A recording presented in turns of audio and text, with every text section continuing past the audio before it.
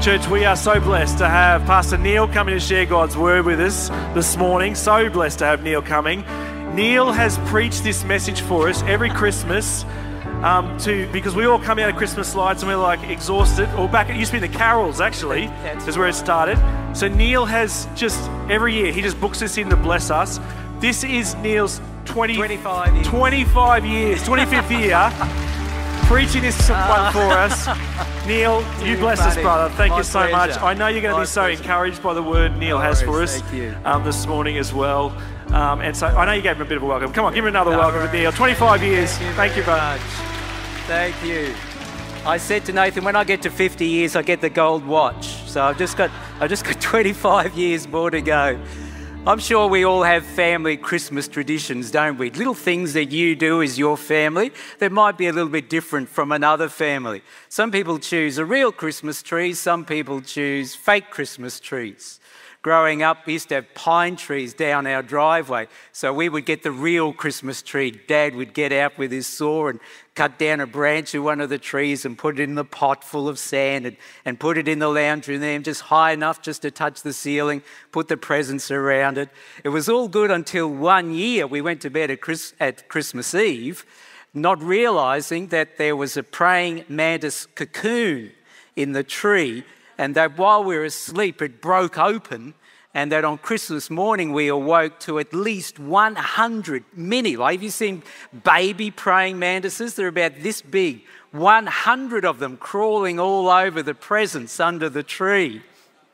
We still went back to a real tree the next year as well.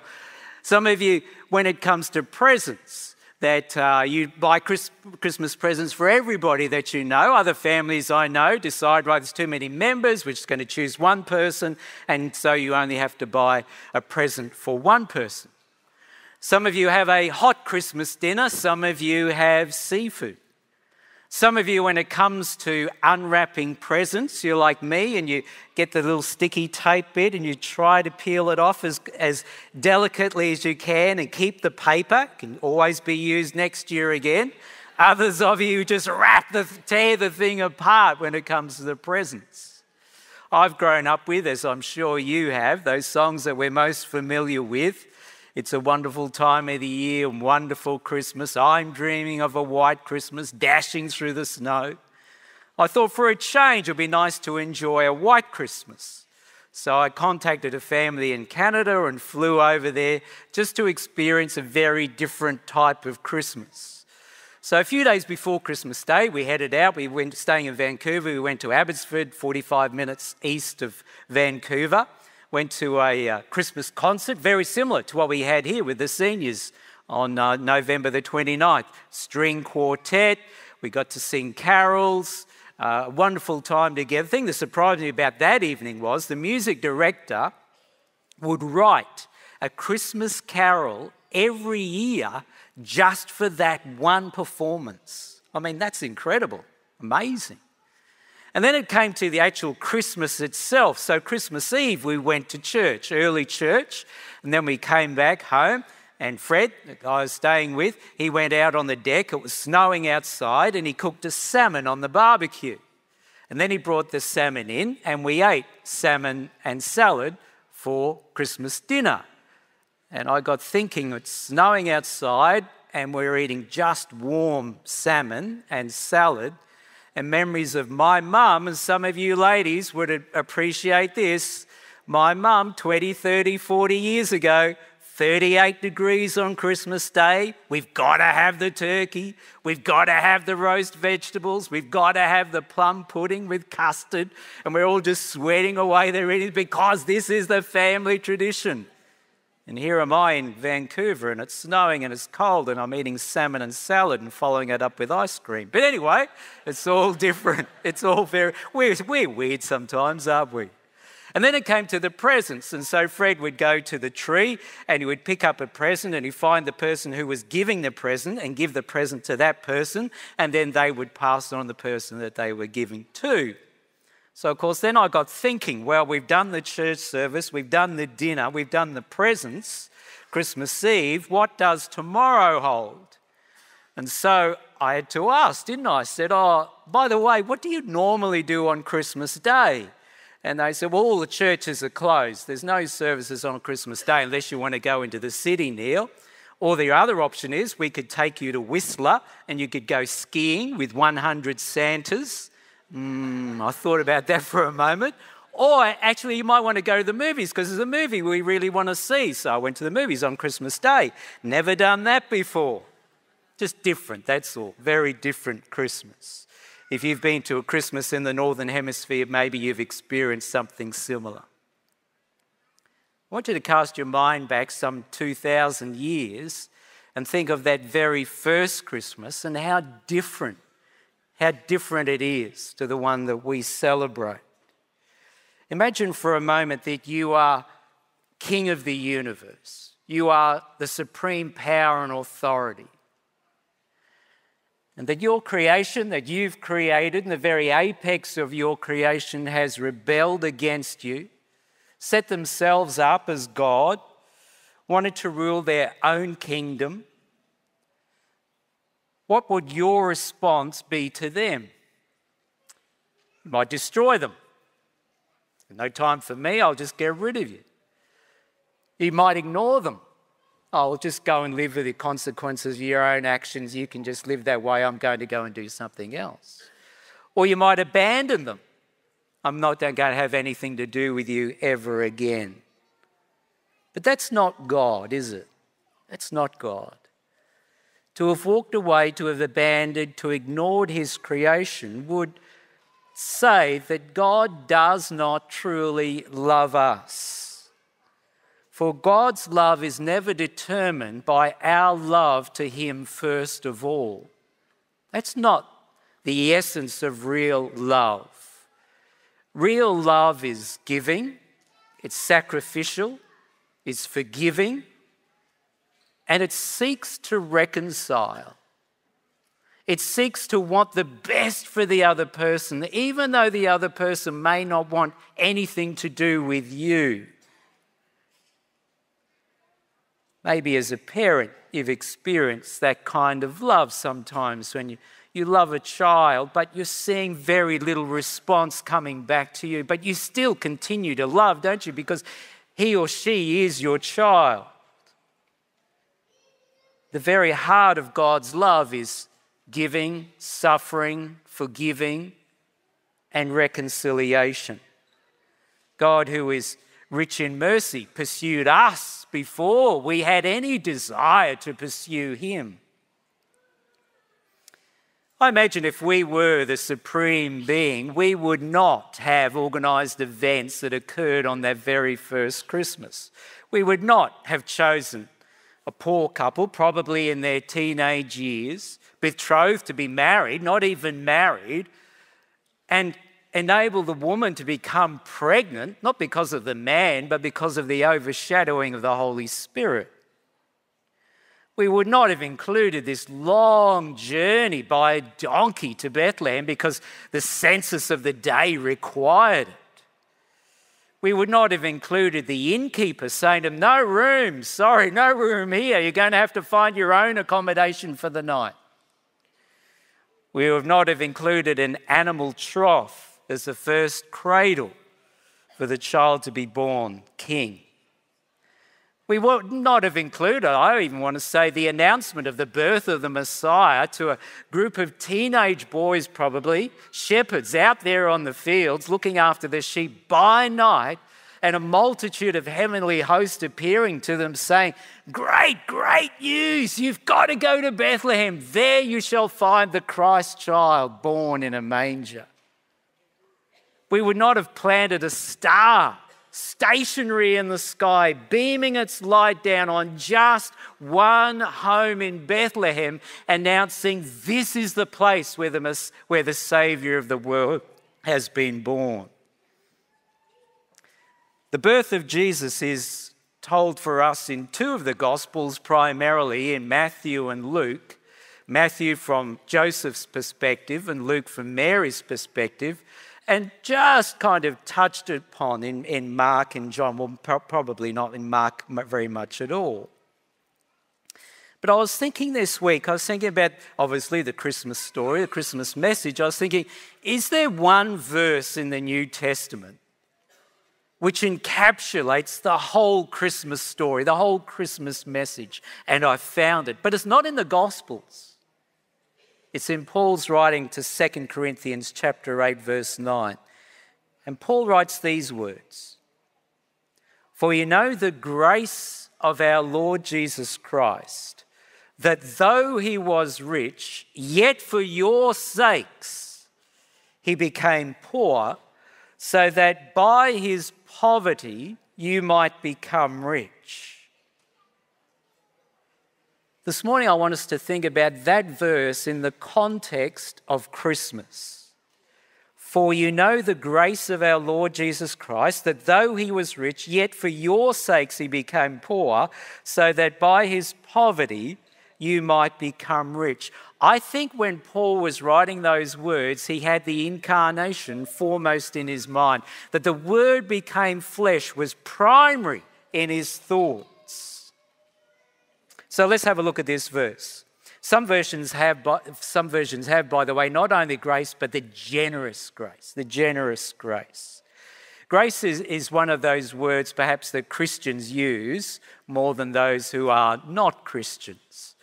Grace is a word that is often used in the form of beauty. If we find that someone has a beautiful poise, that their line of how they move, their body is beautiful, we might call them graceful. In fact, one definition I looked up of the word grace is this: an act of beauty. An act of beauty. So if we put that definition into that verse there, we come up with this. It was an act of beauty that our Lord Jesus Christ, though he was rich, became poor. It was an act of beauty that the Word became flesh. In doing so, Jesus gave up all his wealth and became poor. When a person normally has great wealth, three things are tied to their great wealth. They have a great position. They're a person of some kind of authority. They're able to dictate to others. That they have great possessions. They have more wealth, and so they're able to show others, this is the lifestyle that I live. And they also have great power. They have power over others who are not in the same position that they are. Jesus, great in position, great in possession, and great in power, gave it all up and became poor. So his wealth of position. Christ is greater than all of creation. Christ is greater than all the angelic beings. The writer to the Hebrews poses the question and, expecting a negative answer, asks this. 1:13. To which of the angels has he ever said, "Sit at my right hand until I make your enemies a footstool for your feet"? The writer would say, no, not to any angel has God the Father done that, only to his Son. Christ holds supreme position at the Father's right hand. In fact, Isaiah describes, if for a moment we can be transported to heaven, of all the angels who continually praise the Godhead, crying out, "Holy, holy, holy is the Lord of hosts." Colossians chapter 1 verse 15 describes Christ as the firstborn over all creation. Not to meaning that there was a time when Christ did not exist, but that he is supreme over all, over everything that exists. There is nothing created in the universe that is his equal. There is nothing in the universe that is created universe that is his opposite. Christ, great in wealth of position. Christ is also great in wealth of possession. Colossians 1:16, all things were created through him and for him. All things. No person, no human being has ever owned, owns, or will own anything of great value in comparison to Christ. All things were created through him. But this verse tells us that not only all things were created through him, but that all things were created for him. You and I were created for Christ. He owns everything. For a moment, my mind ran a little bit wild this week. I was thinking, imagine getting every person's bank account and putting all the money just into one bank account, into my bank account. How wealthy I would be. But in comparison with Christ, insignificant. Imagine taking the most expensive item of everything in the world, the best watch, the best house, the best plane, bringing it all together into one place in comparison to the wealth of Christ. Insignificant. And Christ also has great wealth of power. Colossians 1:17, in him all things hold together. And Hebrews 1:3, he sustains all things by his powerful word. That says this, if Christ just for a moment was to withhold his powerful word, everything would fall apart. Everything would begin to decay. Everything would begin to be destroyed if Christ just for a moment withheld his word, for everything is sustained by his powerful word.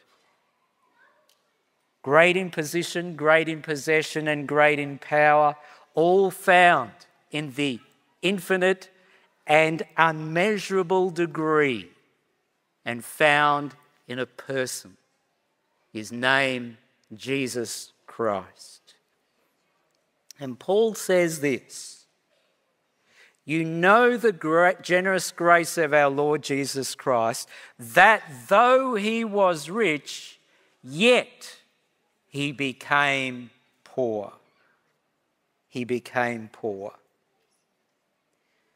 Initially, when we read those words, perhaps our minds go back to the Christmas story 2,000 years ago, and we think of Mary and Joseph making that journey to Bethlehem, travelling on a donkey, not some great procession with a great fanfare and trumpeters going on before them, but just a young couple to this small little town called Bethlehem.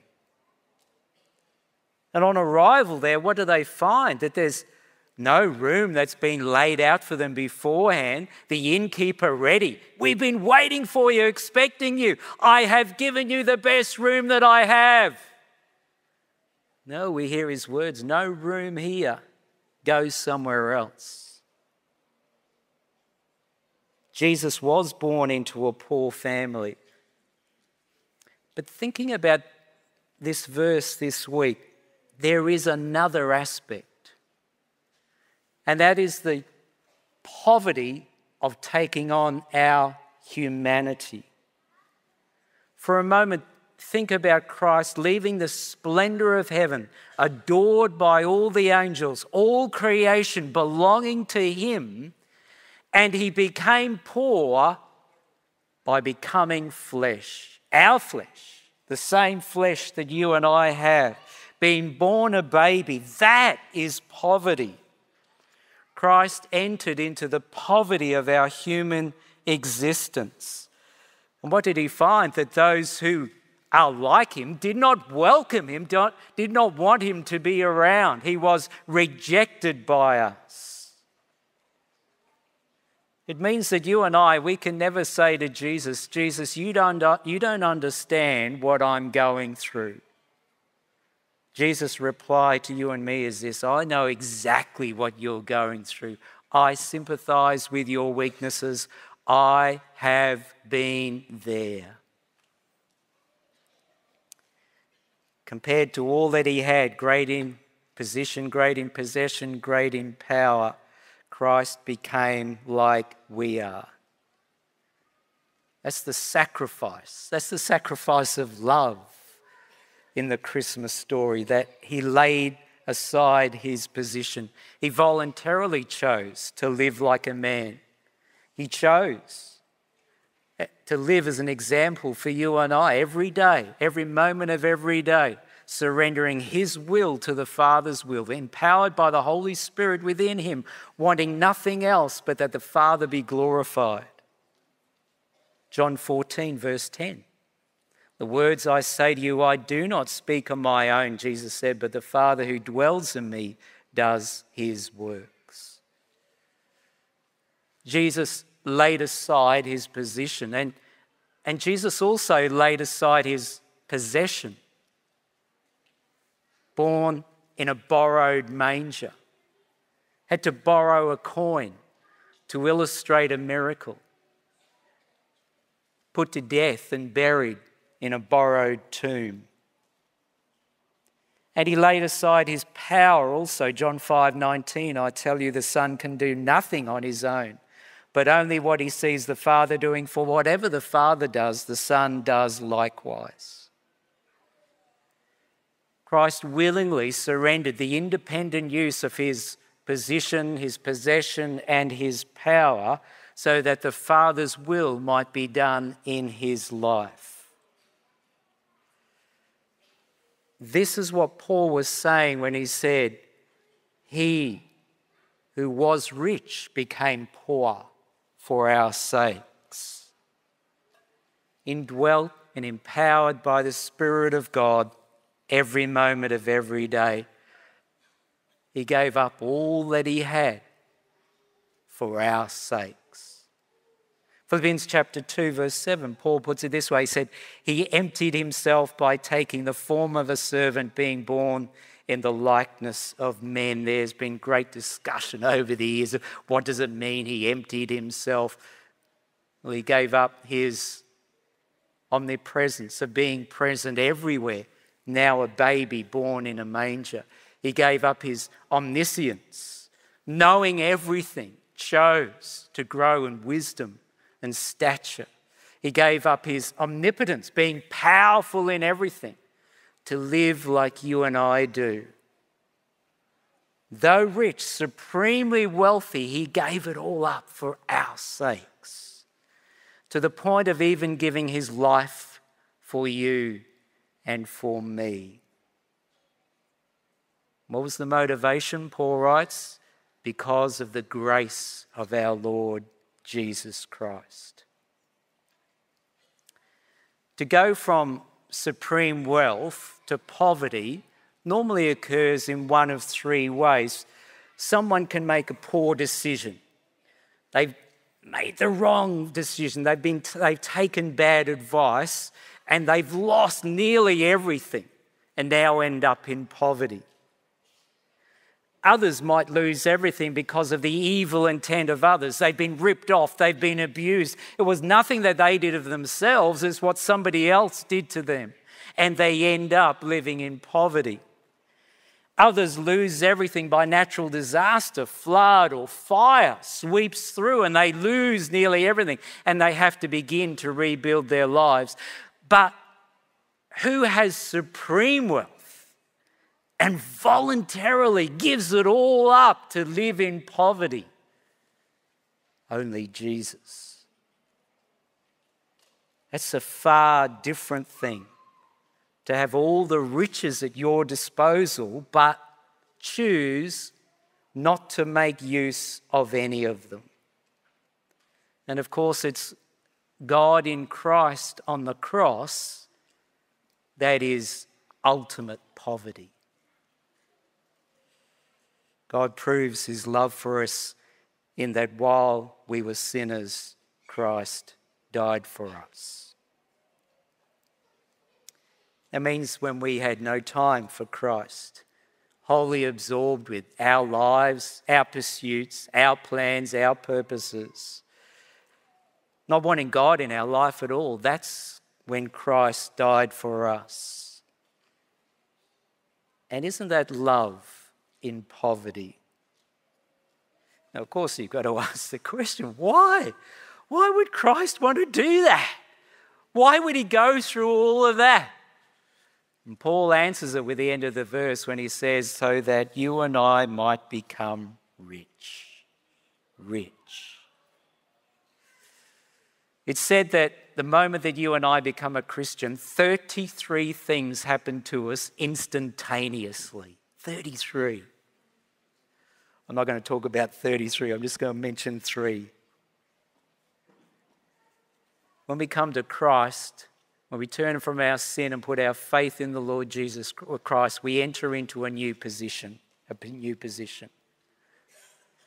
We now see God not as someone who's ready to bash us over the head every time we do wrong, but we see our Heavenly Father, a Heavenly Father who wants to bless us, a Heavenly Father whose job is to protect us, a Heavenly Father who adores us as his adopted child, who welcomes us into his family, who provides for us, and that we can now call Abba.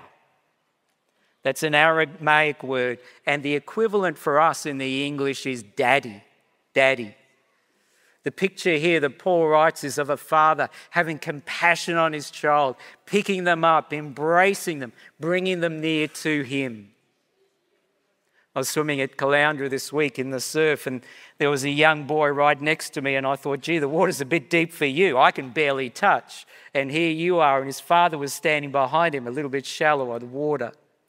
And I thought, you're okay as long as a big wave doesn't come. Well, it wasn't too long, right? Until a big wave started to come. And of course, what's the natural reaction that a boy does in that moment? He says one word, Daddy. And straight away the father grabbed him, lifted him up, and the wave washed over the father as the son was held up. That is a picture of God. That we call out to him. And what does he do? He picks us up and he saves us. We are granted a new position. We're also granted a new possession.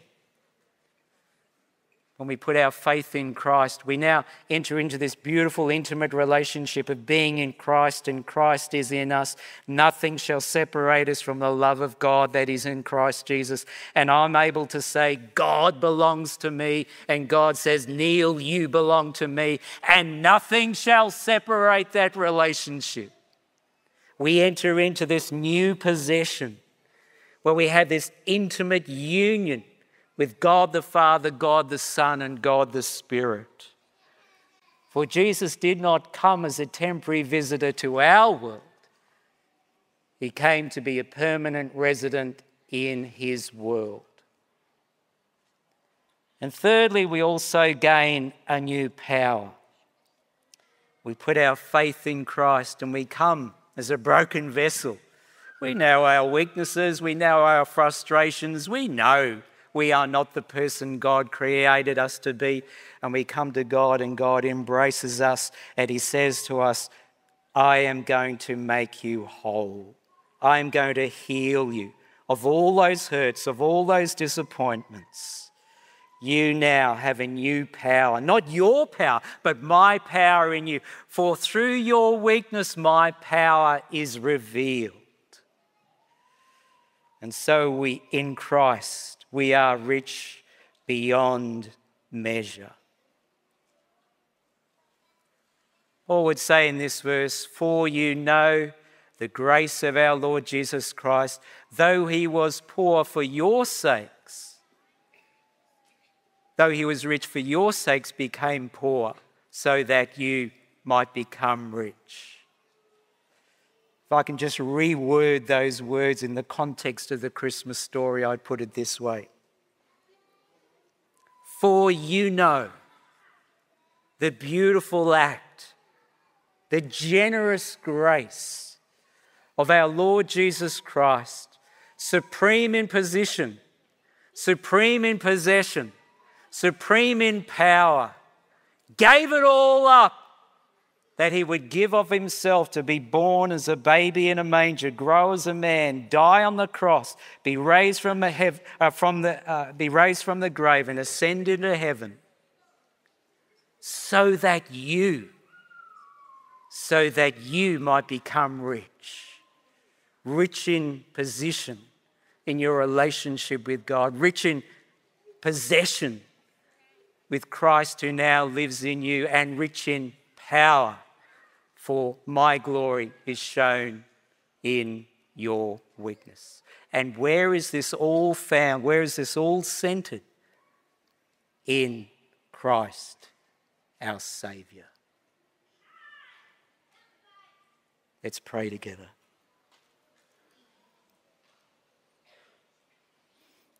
Lord, we thank you that we can call out to you, Heavenly Father. You are there at the ready to rescue us, to save us, to take us out of our poverty and make us the richest people on this earth. We thank you for the blessing of your Holy Spirit who comes to dwell within us, that through our weakness you display your glory and power, and that Christ did all of this for our sakes. Oh Lord, we lift our hearts, we lift our voices in song to you now as we express our deep love for you. In Jesus' name, amen. Thanks, Neil, for sharing that with us. That's a powerful word for us as we come to this Christmas season. We're going to sing in a moment and just give thanks to our Saviour for all he's done for us. It reminded me, as Neil was preaching, of Paul's prayer for the believers in Ephesians 1, where he prayed that people would grab hold of this inheritance that was theirs in Christ. He says this: I pray that your hearts will be flooded with light so you can understand the confident hope he has given to those he called, his holy people who are his rich and glorious inheritance. I also pray that you'll understand the incredible greatness of God's power for us who believe in him. This is the same mighty power that raised Christ from the dead and seated him in the place of honour at God's right hand in the heavenly realms. And then he goes on to say, and to know that God has put all things under the authority of Christ, has made him head over all things for the benefit of the church, for us as his people. Isn't this amazing to know this?